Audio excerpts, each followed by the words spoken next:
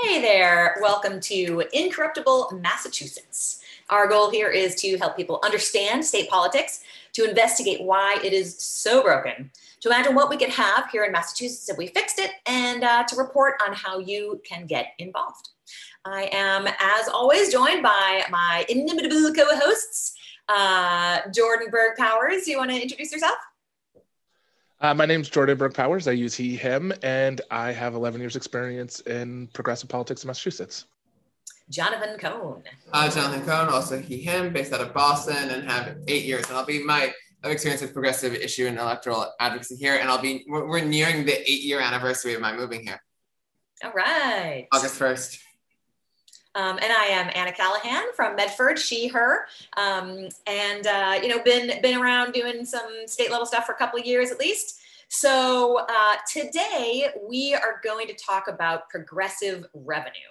But before we do that, we're going to remind you all that we are going to be doing a live broadcast of the podcast this Saturday, July 24th at 11 a.m. on the Boston Common. It's going to be super fun. And just to let you know how fun it's going to be, we are going to have a limerick contest on Twitter. We hope you'll all join in. It's pretty fun. If you want to have your limerick read on air on Saturday, then you can just tweet it out with the hashtag I am July 24, and we will put that out on Twitter so you know. I'm just going to go ahead and read one that we wrote in like 5 minutes with some of my volunteers from Incorruptible Mass. So here goes, our first limerick. My bill just went into committee. We all know it's going to be shitty. We can't see their votes or even the notes. It will never get passed. What a pity. So, it doesn't take but 5 minutes to write one of these, probably less. That was maybe 2 minutes. It's pretty fun. So we look forward to hearing what you have to say on that point. And by the way, any short poem in any language is also invited. We would love to hear those as well. Okay, so first of all, we're going to kick this off by mentioning the fact that there is a $3.5 trillion infrastructure bill at the national level. It has a lot of things in it, some great stuff, pre-K, personal time off. They tried to fit in the PRO Act. There are a lot of things, a ton of things trying to fit into this bill. And what's probably going to kill most of those things is pay-fors. And, at the national level, when you are the part of the government that literally creates all dollars that exist in the world, there is no reason for pay-fors. No reason for pay-fors. You guys have any thoughts on this? It reminds me on the federal level, it's always funny to me when politicians start talking about the deficit, because anytime any politician invokes the deficit, it's always as a smokescreen to talk about whether or not they want something. You never talk about the deficit if you want something. Most of the politicians who are perfectly happy to spend like large sums of money on weapon systems that don't even work will never invoke the deficit as a consideration of whether or not we can purchase additional weapon systems. But when it comes to things that might actually help ordinary people, do we really have the money? And so that's always just a very striking contrast. And the other initial thing I'll comment from following kind of the recent debates is how just kind of pathetic it is to me that that part of that kind of mediocre bipartisan infrastructure deal is getting rocky because Republicans don't agree with the idea of using increased IRS enforcement of rich people as a pay-for. It's like, you're just admitting that you support tax evasion by rich people. Yep. Got it. I mean, weapons and tax cuts for the rich are the typical ones that nobody ever asked how we're going to pay for those. Exactly. I mean, it's also, we could, if people were really concerned about paying for things, then you would tax rich people, right? Like we could figure out, it's not that complicated to figure out where the money is for all of these things that we would like to spend it. It's going into space right today with Jeff Bezos and all these rich people. So we could just we could close all these loopholes tax rich people, and then we would have money, right? Like it's not that complicated at any level of government. Where we should be doing as more and more of our hard work and the time and hours that we put into the economy gets siphoned off to rich people's bank accounts, we know exactly where to go for the pay for. I love that framing of it. It's like, where is the money in the economy? Like, it's a simple question. The money in the economy is in the bank accounts of the uber wealthy. So that's where we should tax it. It reminds me as well, and thinking of even about like taxation, tax enforcement stuff, is like, you're trying to look after the missing money. Should we go to like people who are receiving government benefits and might have received slightly more, or the guy who just took a joyride into space? Yeah, right. And has paid less taxes. Exactly. Has paid less taxes. Maybe we should figure out what happened with that. Yeah. Oh my gosh. It is. I always, one of the things, because there was a big push in Massachusetts to try to go after poor people for the so-called money that they were losing. And one of the things I would tell people is I will take seriously that Massachusetts cares about its tax revenue when it starts going to all the boardrooms of the tax breaks it gives to people and starts asking them to account for all the water bottles and all the things that they're doing with their money, right? Like all those tax cuts, when Fidelity's tax cut, when we start knocking on Fidelity's door and and Suzanne Bump does an audit of the money that we're giving to Fidelity, then I will take seriously that they care about how our tax dollars are spent. But it's always poor people who they're just like, every dollar needs to be perfect. Let's frame this conversation a little bit, because we just mentioned that at the national level, like, you don't got to worry about how to pay for it. You really don't. And that's a whole different discussion that people get very into. Right now, what we want to do is contrast the state government from the national government. So our state cannot print money. It does not create money. Like, our state, just like any of us, just like a company, has a budget, and it has to bring in revenue if it wants to be able to pay for anything, for roads and bridges, for education, for all of the things that we pool our money for. That money has to come from somewhere. And so the question is, like, how should we bring in more revenue for the state of Massachusetts? Yeah, I just want to say that, like, one of the things that drove me the most crazy about President Obama is he would say, like, the federal government has to live within its means. And I would be like, the federal government, like, you and I can't print money. We don't have a money machine, but you can. Like, that's a silly argument. But also, like, I don't know. I didn't pay cash for this house. Like, I didn't balance my budget when every month I have this debt, right? It's a thing. And the state's the same. The state is the same in that way. It is like us, just as you said, Anna. It has to either pay its debts, which it has a big debt load. We have a big debt load, or it has to raise revenue, right? We got to figure out one way or another. And one of the things that I think people don't know about Massachusetts is we have this thing called a structural deficit, which is that we take in less revenue than we purport to spend. So what does that mean? It means we say, as a community, we think that these things are worthwhile. Making sure the homeless can be housed, making sure we feed people, making sure poor people don't starve on the street, making sure we're doing things with our schools. And the revenue we bring in is less than the things that we have made promises to people, right? We count on people not accessing benefits. We count on people not using the full things that they're entitled to be able to balance budgets, or we borrow money. Right? Like, that's unsustainable. It's a terrible way to run it. But we have a structural deficit, whereas that we take in less than we should be spending, than we promise people would spend on them. And this is a decision that our state reps make year after year. Yes.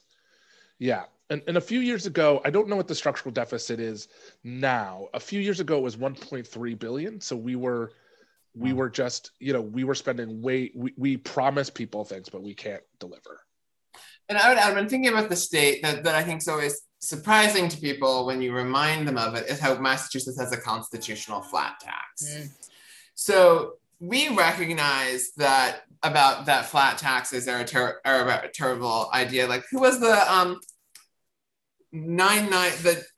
Herman Cain. Like the 999, right? Of basically having like a flat 9% tax, right? We recognize that whenever we see discussion on the federal level of a flat tax, we'll recognize that's terrible. That's terribly regressive. We need, because we've long since had a graduated federal income tax. But in Massachusetts, we still have, because of what happened 100 years ago when they authorized the existence of income taxes at all and chose to leave out any type of graduation for it, we have a constitutional flat tax. And there are over 30 other states that have progressive taxes.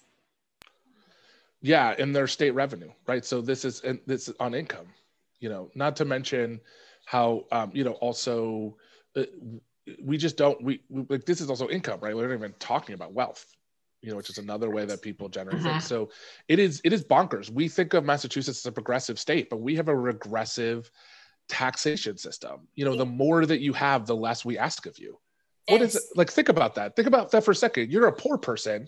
We ask more of you. The state requires you to give in more than somebody who has plenty, that's overabundant, right? We're asking less of that person, even though they require more of the services. They require more of the protection, right? The protection goes for them to protect their wealth, their privilege, those things. They use more resources. They use more roads for whatever. They use more infrastructure. They use more electricity, right? The things that generate income for them, they require more services than we do. And yet they pay less of it. I was just talking to somebody on the phone who said, oh, but isn't Massachusetts doing a lot better than most other states? And like, we are not. In fact, even our capital gains taxes, when you talk about, income tax and you're mentioning wealth tax, well, wow, that would be a dream. But capital gains tax, this is income people bring in that is not earned. It is income that people are not working for. They don't have to spend a minute. It happens while they're sleeping. And we have very low taxes on that income. We allow wealthy people to simply just get wealthier without taxing them in the way that other states do. And Jonathan, you had a great, you were talking about the different percent of income. Yes, so there's this great graphic from Mass Budget, shout out Mass Budget, from 2018, where they look at the percentage of personal income paid in state and local taxes by different income brackets. And by their calculations, which I think that they credit the information to the Institute for Taxation and Economic Policy, finds that the bottom 20% of Massachusetts taxpayers, residents, pay about 10% of their total income in state and local taxes. And that's a mix of sales and excise taxes, property taxes, and income taxes.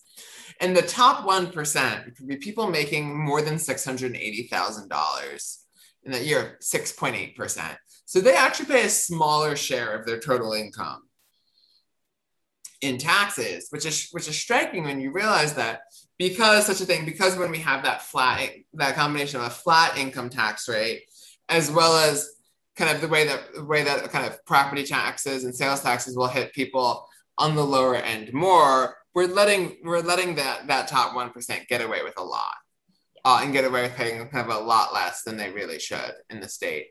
It also reminds me of although we'll be having a slightly more graduated system, fingers crossed, if the Fair Share Amendment passes next year on the ballot, to have a 4% surtax on income above $1 million. It's good that the legislature made the right call about putting that on the ballot. But it's been disappointing to see the legislature in recent years reject efforts to tax unearned income more, because unearned income is predominantly something just for the highest tax brackets. There's another thing from just last year from Mass Budget that noted if we raise the tax on unearned income to 9%, that's not really affecting anyone in the bottom 80% of the of earners in the state. Because it's like, it was funny to watch legislators talk about the need to protect, basically to protect the working class people who have like that much money in capital gains income in Massachusetts. Mm-hmm. This is kind of a legislating thing, right? This is like those weird, convoluted, illogical pieces of logic that they use to try and defend their positions on things. Yeah, I mean, there's just, and I think let's just talk about what that feels like for most people. So in Massachusetts, regular people feel overtaxed, even as actually Massachusetts has moved away from the so-called Taxachusetts and moved right into the middle of taxation. And the reason is that for regular people, especially people who are struggling, Massachusetts asks more of them than we do rich people, right? So the burden of keeping the state afloat is on the backs of people who can least afford it. I mean, think about it. That's like such a bonkers thing. And that's where a lot of that mistrust, that frustration, that feeling like people are getting one over you comes from. It comes from that direct feeling that people who can afford to do space as fun get to do whatever they want. And regular people are struggling to figure out how to pay their next bill, and the government is feeing them to death, right? We have a fee for this, we have a fee for that, we have a fee for this. In my dream, like we're not just having progressive taxation for income. Like your speeding ticket should be progressive. The things that you do, and there are countries that do this, right? Like the more you have. Finland, I think it is. Yeah. So the more that you have, the more that you should pay into the system, right? Like somebody who gets a ticket who can afford it should pay more than somebody who can't, right? Like there are ways, there are people who get caught in the criminal justice system because of fees, right? Like this is a system of oppression that people put in, and we should make all of those progressive. It should be based on what you can afford. And you mentioned fees, and I wanted to bring up public banking. So it's kind of a wonky subject, I know, but basically, if you think about your city and all the potholes there are and all of the projects the city wants to do, what normally happens is cities will go to Wall Street, they'll go to Wall Street banks, they will borrow millions of dollars, and in order to borrow that money, they got to pay millions of dollars in fees and interest, millions. And that money is leaving the state. That is our money that is just getting, we are getting raked over the coals because these cities can't go anywhere else. And so millions of our tax dollars municipal tax dollars are just being sent away into Wall Street banks and into the pockets of the uber wealthy. Whereas our state legislature refuses to enact a public bank. And basically it's a no-brainer. All that would do is save all of our cities and towns millions of dollars. That's all. There's no real downside to having a public bank.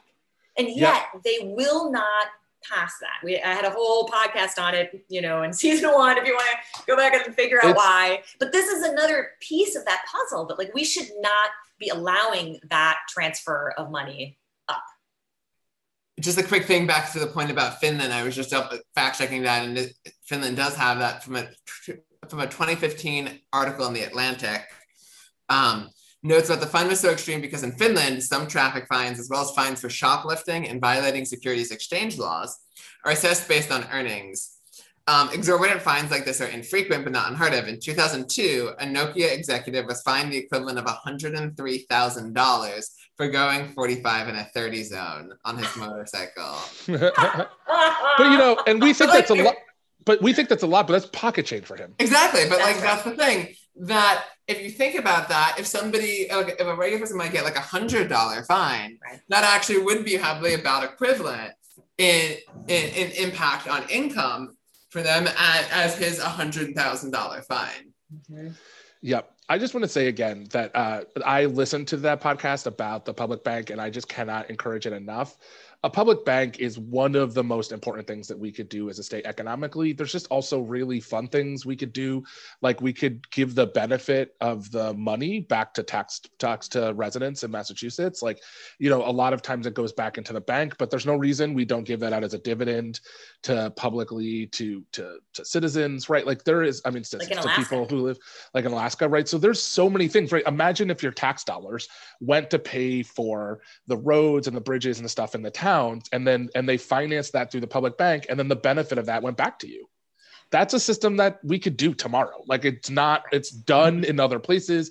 I think North Dakota has a public bank. We could do it tomorrow if the legislature were serious about caring for regular people. That's right.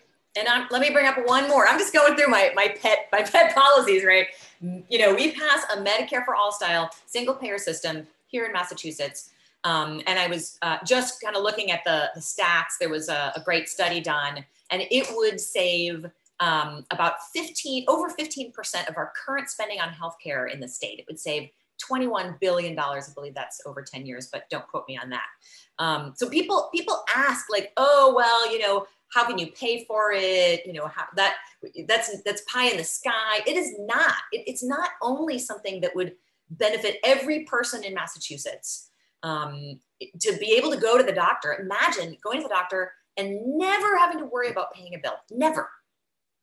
And having all your medical expenses completely regular and lower than what you're paying now. That is what that solution is. And it would save our state money. Our state government would also save money. I mean, it is a total no-brainer. Yeah, I mean, just to think about all your, again, where we're spending, you know, unlike, you know, whenever we do spending as a state or think about spending as a country on education, the part that we always miss is we just do total dollars, but a good percentage, anywhere, depending on the study, you see 20 to 40% of the dollars we spend on education goes to private health insurance companies, right? We're paying for healthcare for teachers. So think about this. So like, we think of it as dollars spent in the classroom, but that's not right. When you take out healthcare spending, we're spending like not much better than a developing country on education. If you think about all the money that gets siphoned off to things that aren't actually helpful to kids. Now, a healthy teacher is helpful to kids. I guess I should reframe that. But if we had single payer, that is a cost that would come out of your municipal government, would come out of our state government, out of our federal government, and go to where it belongs. And it would obviously lower the costs, as Anna has said, because we would be spending less and less going to all the ways that we misspend on health insurance, as well as having outcomes that, you know, would be better. Like when you got sick, you could go to the doctor. Yeah. Imagine. All right. What are some of your other pet revenue dreams? Things we should already be doing. If only our state legislature actually cared about us. One quick thing I'll just give a quick shout out to that's had some organizing locally on, and the state needs to effectively authorize municipalities' ability to do it, is taxing high-end real estate transactions. Oh yeah. Because that would be a good way of raising money for affordable housing, and help to curb speculation happening in some of the higher end real estate markets in the state. Like I can just see out of my window, like the One Dalton project in Back Bay, which like I don't know how many of those are not just like investment properties for people who don't live here. Which is the other thing that you can't do, but should be able to do, which is tax. There should be an occupancy tax. Yeah. We should just tax at 90% or 99% apartments, condos, things that are left empty, right? Like if they're just sitting around, you know, it hurts us all. With people. Well, that's what it would do. It would force you to fill with people, right? Like it would take those those places that are just left empty and force people to occupy them with someone. Right. So it doesn't mean that you can't rent out. It just means that like you can't leave it empty for the purposes of leaving it empty as an investment property, which is what a lot of happens downtown. It's just places to sit money. They don't even care if they lose money on it because it's safer than whatever government they're trying to hide the money from. Yeah. There is so much we could be doing to tax people who have I'll just say the last one for me is corporations themselves. So there's a few things that we do poorly around taxing corporations. The first is we also have sort of a flat tax on corporations, and there is a minimum tax that you're supposed to pay. That's like, I think it's just a couple $100. It's nothing. Yeah. And we could make that, make that based on your profits. We could tier it. So if you had lots of profits, we could ensure that you're paying a minimum tax to Massachusetts to say like, it doesn't matter how many loopholes you have. It doesn't matter how well you try to get your fee down. You have to pay this no matter what. And we could keep it the same for small businesses who we obviously think we want to support and be helping and protecting. And then the other thing we could be doing is just generally taxing profits of corporations here in Massachusetts a little bit better. Instead, we continue to give tax cuts to them. Again, Massachusetts passed a tax cut that the federal government was like, wow, that's a tax, like even Trump tax cuts were like, this is too bonkers for us. We are going to raise taxes on this. And Massachusetts was like, let's lower the taxes on that. Our Democrats were to the right of Trump on taxing corporations, if you ever want to know like how bonkers our state is. So like, there's just no tax cut for like corporations that this state won't give away. And meanwhile, like other places were just, like even Trump's federal government is like, this is extreme. Like we got to rein this in. And so like, that's just a place like we really don't, whenever we try to tax corporations, they always trot out these small businesses. And one of the things I think progressives as a movement have done poorly is we really haven't separated small businesses from large corporations. And like, they have nothing in common with each other. They have no shared interests.